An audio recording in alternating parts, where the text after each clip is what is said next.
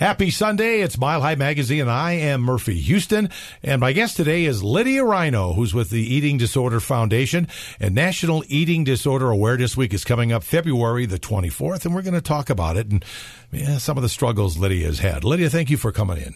Thanks so much for having me. Super excited to be here. Well, it sounds like it, and it's nice of you to share your story. We were talking a little earlier about the fact that the eating disorder situation's been around forever. I mean, I had 3 daughters I raised, and they didn't necessarily personally go through it, but they sure had a lot of friends that went through it during high school and college and on. And sometimes I feel like it just gets not put away, the eating disorder situation, but people don't talk about it so much. They talk about other diseases or whatever the situation might be in the news, but we need to talk about it because it's out there, right? Agreed, 100%. So let's just start with the basics. What is an eating disorder? So an eating disorder, there's a variety of different types of eating disorders, but for the most part, I would say that they're mostly centralized around a focus of body image, weight, and insecurities with the self and the self in regards to your body and your weight. So it's a lot of fear of focus around that. So it's really difficult to explain in simple terms what it is. Sure. But I would just say the biggest thing is just an obsession and a focus on your body being the most important part of yourself. And it doesn't necessarily have to start at a young age, right? I mean, nope. You think girls in their early teens, that's where it starts, and it does. But there's other demographics that get involved with this. Oh, definitely. Yep. So I think the largest onset is typically between 18 and 22, but I believe that there's also people as young as 12, 11, under that age demographic, and then also older in life as well. So my mom personally struggled with one for 20 plus years, and she was well into her early 50s. Really? Mm-hmm. That's a long time. It was a long battle. Yep. We actually just lost her over Thanksgiving. Oh, I'm sorry. But it was a long battle with it. And honestly, I think she's in a better place now because of how long she battled through her eating disorder. Yeah. I bet that was hard. I bet it was hard for you to see that. Definitely. It was super difficult because, like you said, no one talked about it growing up. We knew something was wrong, but we didn't have the words for it. And she had been to treatment when she was in 7th grade, but treatment when she was in 7th grade looked a lot different than how it does now. My goodness gracious, yes. So do you think maybe that led to the situations you went through because you saw your mom when you eventually figured out what was going on? And it didn't help you. No, definitely. So there is a genetic component to eating disorders as well that carry on in the family, usually through the mother. But I didn't develop my eating disorder when I lived at home, which is something that's always been kind of curious to me because you would think that being raised in a household with it, that would be something that would be common. But my mom never pushed her eating disorder on us at all. That was a firm disconnect that she was I want you guys to be healthy and eat and have good body image. And that was just something that I didn't worry about my body for the first 18 years of my life. Right. So did you start when you went away to college? Correct. Yep. A lot seems to start when you go away to college, doesn't it? Yes. So it was into my sophomore year of college. So I actually had just gone through a breakup with my partner that I'd been with for 4 years. So a lot of my self-esteem was tied to that relationship, and I depended on that person for a lot of my self-worth. Sure. And then after that, I kind of turned inwards and was well, what's wrong with me? It's got to be my body. And then that's when I started to get really obsessive and compulsive about my exercise and my food and just everything around that kind of sphere that it was that was what was wrong with me.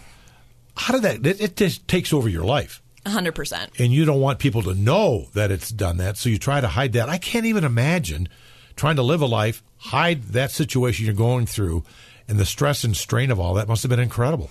It was when I think about now hard situations I've been through, I think besides my mother passing, was the hardest thing that I've ever had to do. Recovery is hard, but living with an eating disorder and trying, like you said, trying to hide it, trying to suppress that while taking 18 credits, having 2 jobs, being in a role in an organization. There's so many things I was trying to do and trying to also hide a huge part of myself from everyone. Sure. Something that I was struggling with, but I didn't know how to talk about it with anyone at that time either. So I was surrounded by people that were we don't know what's going on. Some people were you look really good. You've lost a lot of weight. What are you doing? You look amazing. So it was really confusing and just a really chaotic time in my life. So when you heard those compliments, and they're compliments, I better keep doing what I'm doing, which is wrong, but yet it's working. 100%. Yeah, it's really validating. It truly is. And that's like our society is just so focused around that now whenever I see people that are like, if I notice people have lost weight, I'll just be like, hey, are you doing okay? Like, how's like everything in your life, like stress wise? Like, I want to check in with that first and not compliment people, because I don't think that when people lose weight, it's not always like in a good standing or from a good place. So when you do that, and you probably do it with friends you have, acquaintances you have, do they think, why is she being so nosy? Why is she asking those questions? What does she see? What does she know that I'm doing? I try to not, well, it's okay. I try not to do it too much because I usually don't like to comment on people's bodies, but I've done it with some of my closer friends that I just like to check in with. And they usually come at it from a place then because they know, like, I'm very open about my story, so they know where, like, my history has been with that. Right. So I think they are a little bit more welcoming to it. And usually they are, like, I have been really stressed, work's been really difficult, or they open up to me about different things that have been going on, like if they've recently been diagnosed with depression or if they've been started a new medication. Like, I like to be a person that they can talk to about it. So that's always like, I will only do it if it comes at a place of like, I feel like it's something that I need to reach out and ask for, but I don't do it to other people that I like don't know too well, because I try not to ever talk about people's bodies. So, Lydia, there might be, and there probably is, folks listening to us right now. Maybe they work with somebody at church, somebody that lives down the block, and they suspect something's going on. How can you tell? How can you know if somebody's struggling with an eating disorder? I think this is like one of the hardest questions, because some eating disorders, like specifically anorexia nervosa restricting type, they are usually more visible because, like for me, when I was struggling with it, I had lost a significant amount of weight and like my hair was thinning, all of the other side effects that come with it. But there's other eating disorders like bulimia and binge eating that you might not notice, that aren't as easily noticed like externally. They're more like internal struggles that people are battling with. So it can be really difficult to notice. So I think it's more of like, I mean, this is like the hardest part, I think, of the conversation is like, how can we tell? Because it's something that you can't always see visibly. And I don't know if there is a proper answer or a best way to describe that. Well, can you tell, let's say you're out to lunch with people that you work with and you see how they're eating. Is that a way to tell? I mean, are they trying to eat when they're in public as normal as anybody? Yep. But when they're by themselves or at home by them, then it's different. Is that how it is? It can be. It's different. So there's like a wide scope too, like a wide range. So I would still eat, like when I was restricting, there would still be foods that I would consider safe that I could eat. So people are always like, well, I didn't know anything was wrong because you were still eating all the time. Right. But it was just limited things that I was eating. And there's a lot of, that can look a lot of different ways. Some people just have a phobia of eating in front of people because they feel like they're going to be judged. So there's so many different aspects of it that it can look like being, especially around people at lunch, when there is a lot of discussion about like food and healthy foods, quotes, good food, bad food. Right. Like it can just be like a really stressful topic for people. So I think maybe one thing to notice if like people are like avoidant around food or like super like regimented or routine to like a really strict, rigid way. Right. I would say that's probably a little bit of a, but even that can be very difficult too because there are people that just like familiar routines. So I think there is just a lot of gray area with it, which I think is like adds to the complexity of eating disorders. Well, it's a huge struggle and very dangerous. Talk about that, how having an eating disorder can be dangerous. Definitely. So some aspects of, specifically, I can speak from my own experience with like the personal dangers that I know. I'm more familiar with the anorexia nervosa kind of side of it just because that's been my family lineage of eating disorders. So I'm most knowledgeable about that. But when I lost a decent amount of weight, my body, like I had irregular heartbeats, I was passing out, so in the morning on multiple occasions I would like get out of bed and I would faint. So one time my roommate found me and another time my sister did. So that's just like, and that can happen whenever just because you're at such a low body weight to what your body needs to be at. Sure. And developing down the road, a lot of people develop osteoporosis, so like bone health goes down the tubes pretty quickly. Just when you're not getting any nutrients to it, your brain deteriorates. You're not like, I would get so overwhelmed with everything because my brain was not fully nourished. So I would cry just at work constantly because everything seemed like too much to handle. So it's not that dangerous, but it's dangerous in the sense dangerous. of like self and preservation of like right. who you are. It's like really crippling. And then ultimately it can lead to heart failure, which we believe was like the cause of death ultimately for my mom was just a heart attack because her body was just like not able to sustain like the amount of stress. That might have been a lot of stress on you guys having that going on with your mom at home. And people, I'm sure more like your mom, have families, and she's trying to get them to eat properly, healthy, but yet she won't.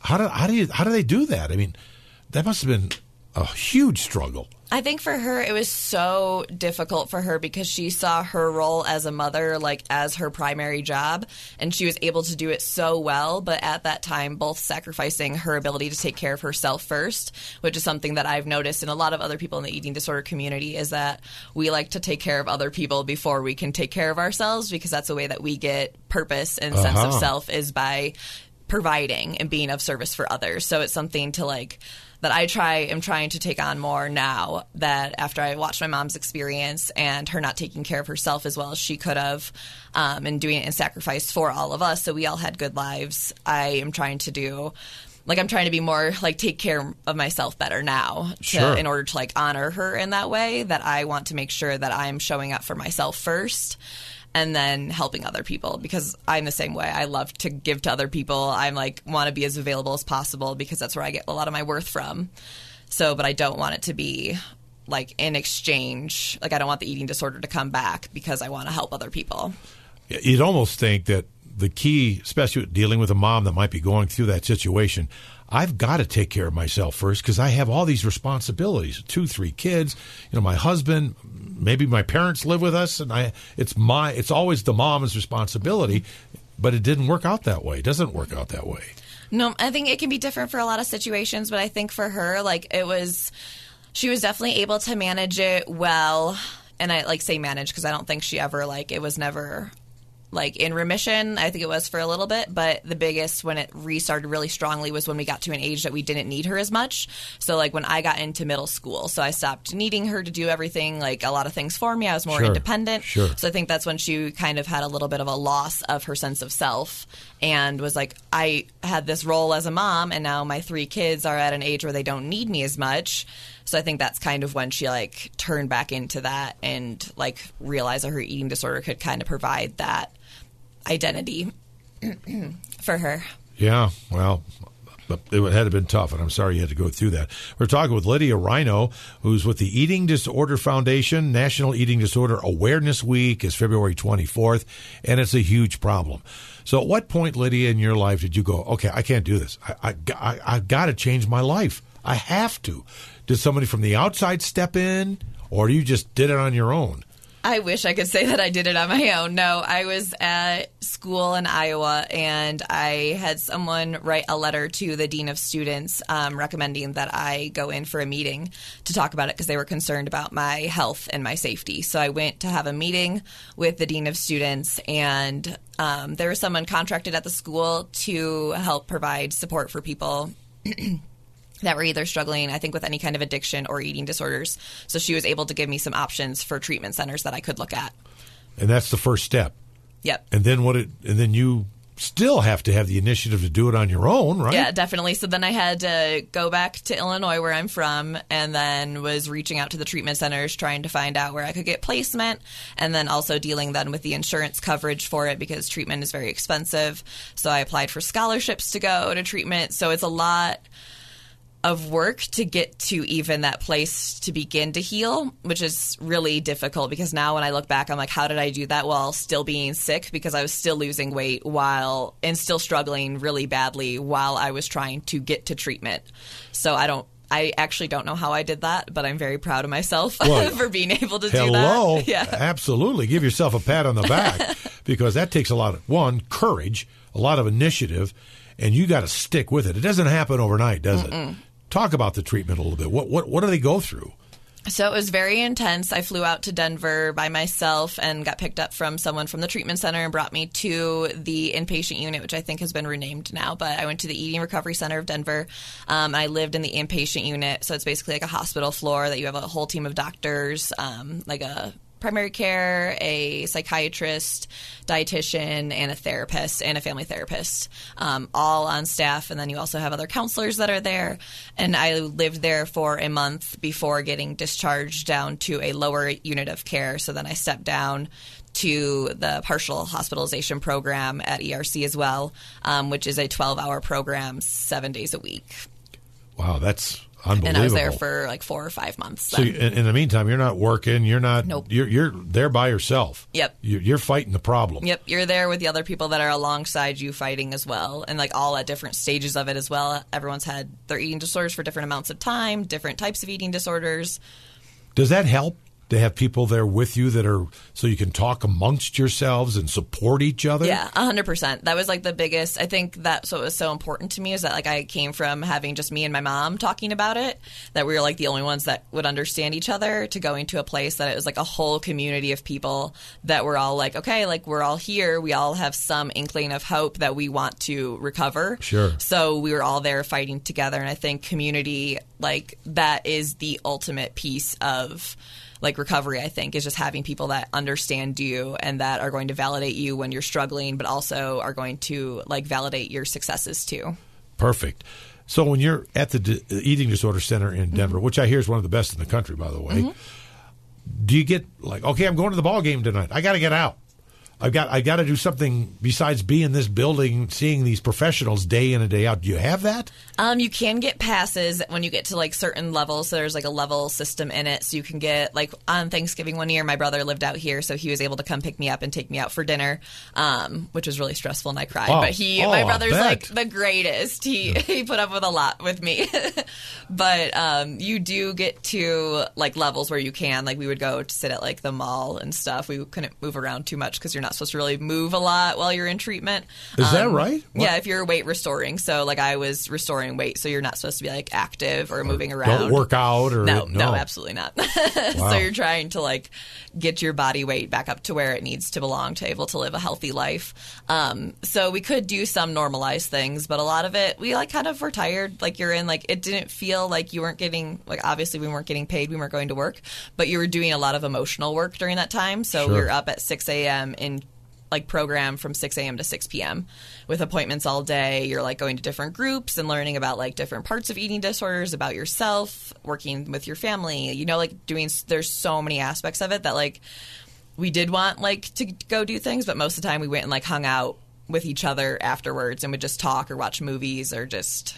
And how long does this treatment go on where you are just really under their control?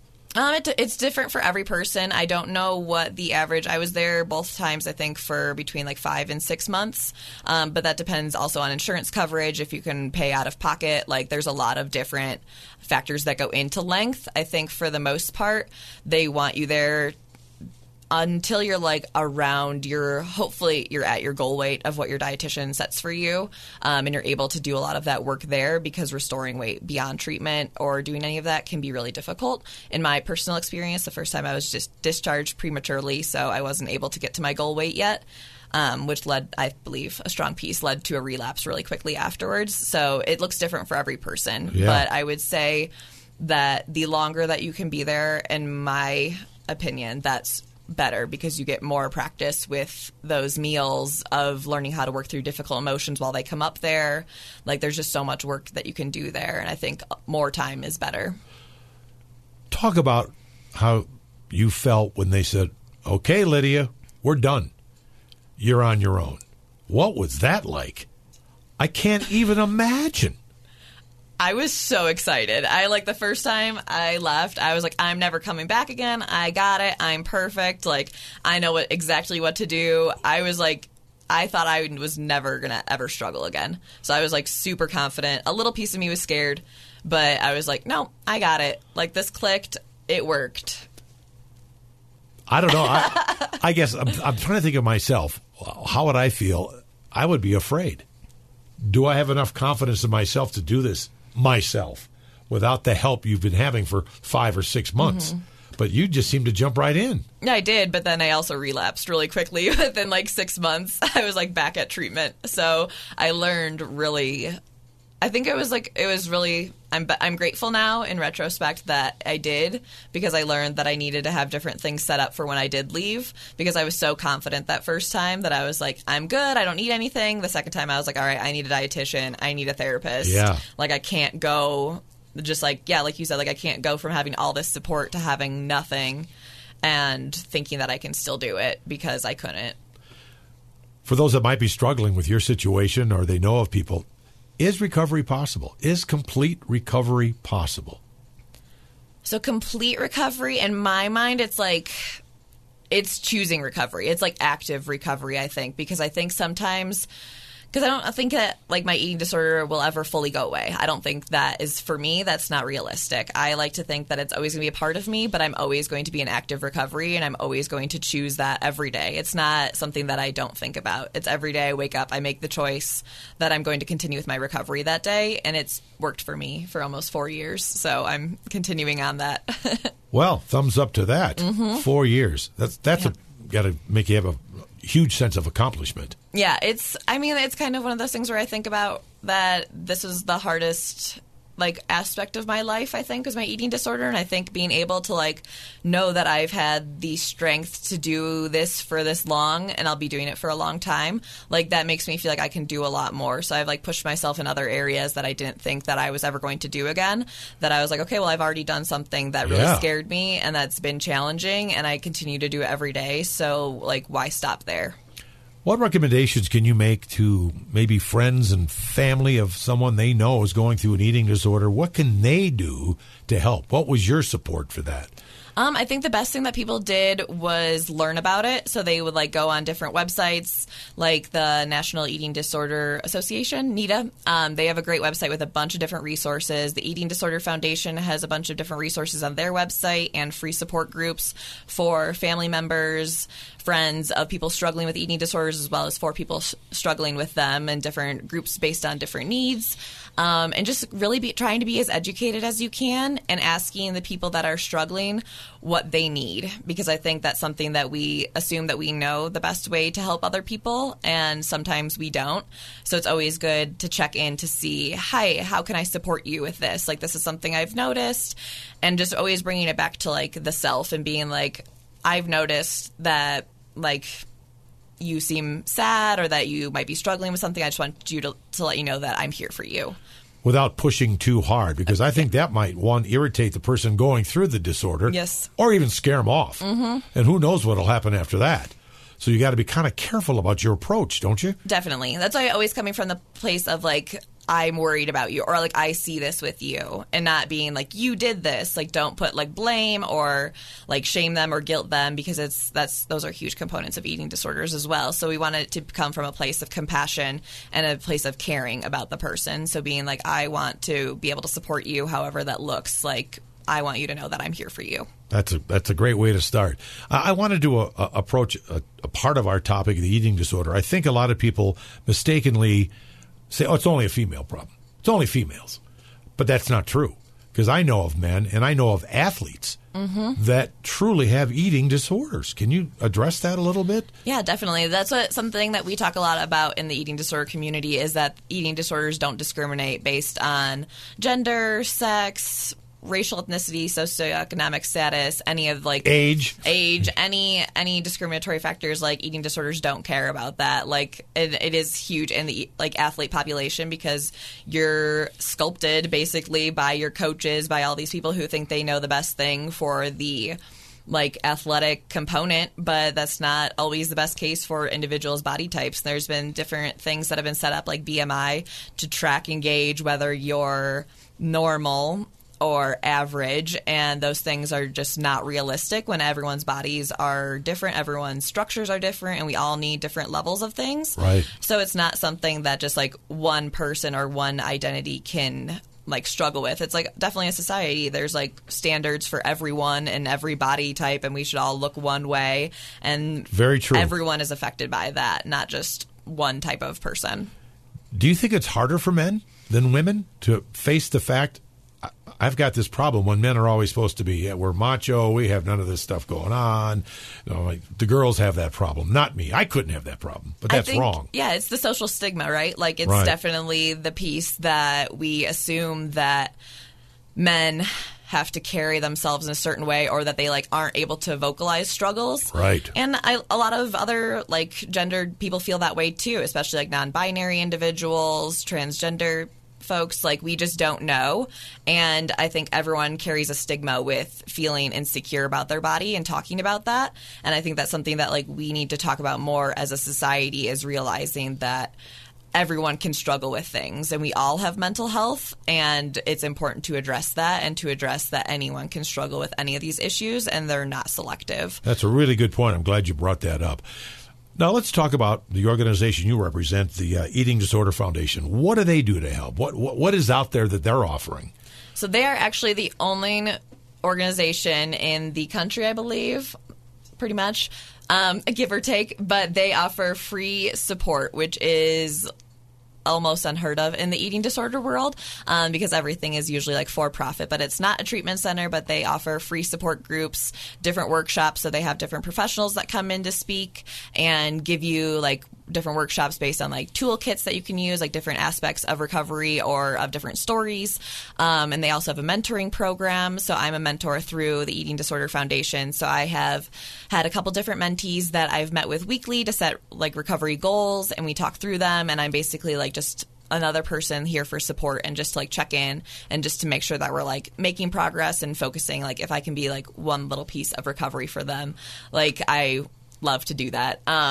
And we also, I think we have different like events and education. So also I speak, thank you. I speak on behalf of the Eating Disorder as well, Eating Disorder Foundation. Like you are right now. Yes. And I also go to like high schools and give educational talks. I went to a psychology class this year and to a different mental health fair at a different school too. So to do educational outreach, which I think is super important, especially in middle and high schools, because I think people think it's too young, but that's really, there's so much going on then that we need to have those discussions. Does the Eating Disorder Foundation must have a website? Correct. That people could go to immediately after we're talking here. So let's talk about that. What is the website? www.eatingdisorderfoundation.org. That echo in the past. There's like a ghost in the room. So it's eatingdisorderfoundation.org. And there's a lot of information there. Do we dare ask about a phone number to reach out for help? Do we have one of those? We got the echo. 303-322-3373. I think we heard that. Perfect. Repeat it. Well, Lydia, I appreciate you coming in. As you sit here now and all the massive struggles you've been through, both with your family and what you've gone through a couple of times, if there's somebody sitting out there now, maybe a young person, maybe an older person, maybe a family member of somebody they're worried about, what advice can you give them? What should they do? Motivate them to take action? I think the biggest thing is just to reach out to someone, find someone that you can trust and confide in, and let them know that you need help. Because I think I felt really weak doing that before, and I don't like using that word all the time, but I felt like it was like a bad thing for me to need help. And I think that was the strongest thing that I could have done, was say, I'm not okay, and to ask people for help, because people do want to help you and people want to see you succeed, and that everyone's deserving of it, even if we don't feel like we are at the time. Well, that's the first step, is reaching for help. Mm-hmm. So more or less, you're accepting the fact, I got a problem. Mm-hmm. And I think that's with a lot of situations in life. If there's issues, I got a problem, help me. Yes. And that's the first step. Yes. And then you reach out to the Eating Disorder Foundation. Correct. And they can help you right there, and it all goes to recovery. Yes. You're a strong person, Lydia. Do you know that? I do. I try to remind myself. No, it's hard sometimes. But no, I would think your mom would be extremely proud of what you're doing right now. There's just no denying it. Being a parent, if you were my daughter, I'd go, way to go, girl. Yeah. You know. Thank you. I know she is. That was one thing. She never made me question how proud she was, and all she wanted me to do was continue my work with advocacy for eating disorders and make sure that we can help as many families as we can, because that was something that she really wanted to see me do through my recovery. And you've done it. And I'm going to continue to do it. And the chain continues. Yes. Because now you are helping many, many people. Yes. So it's something you got to take care of. Don't put it off, because how's it going to go away by itself? I just can't. It doesn't. How could it? No, support is necessary. Support, community, love, compassion. These are vital components. Well, Lydia Rhino, thanks for doing what you do. Thanks for being here for the Eating Disorder Foundation, National Eating Disorder Awareness Week, February 24th. That might be a good point for a lot of you to start some recovery right then. Thanks for coming in today. Thanks so much for having me. I appreciate it. Oh, you bet. And thank you guys for listening. It's Mile High Magazine. I'm Murphy Houston, and we'll talk to you all again next weekend.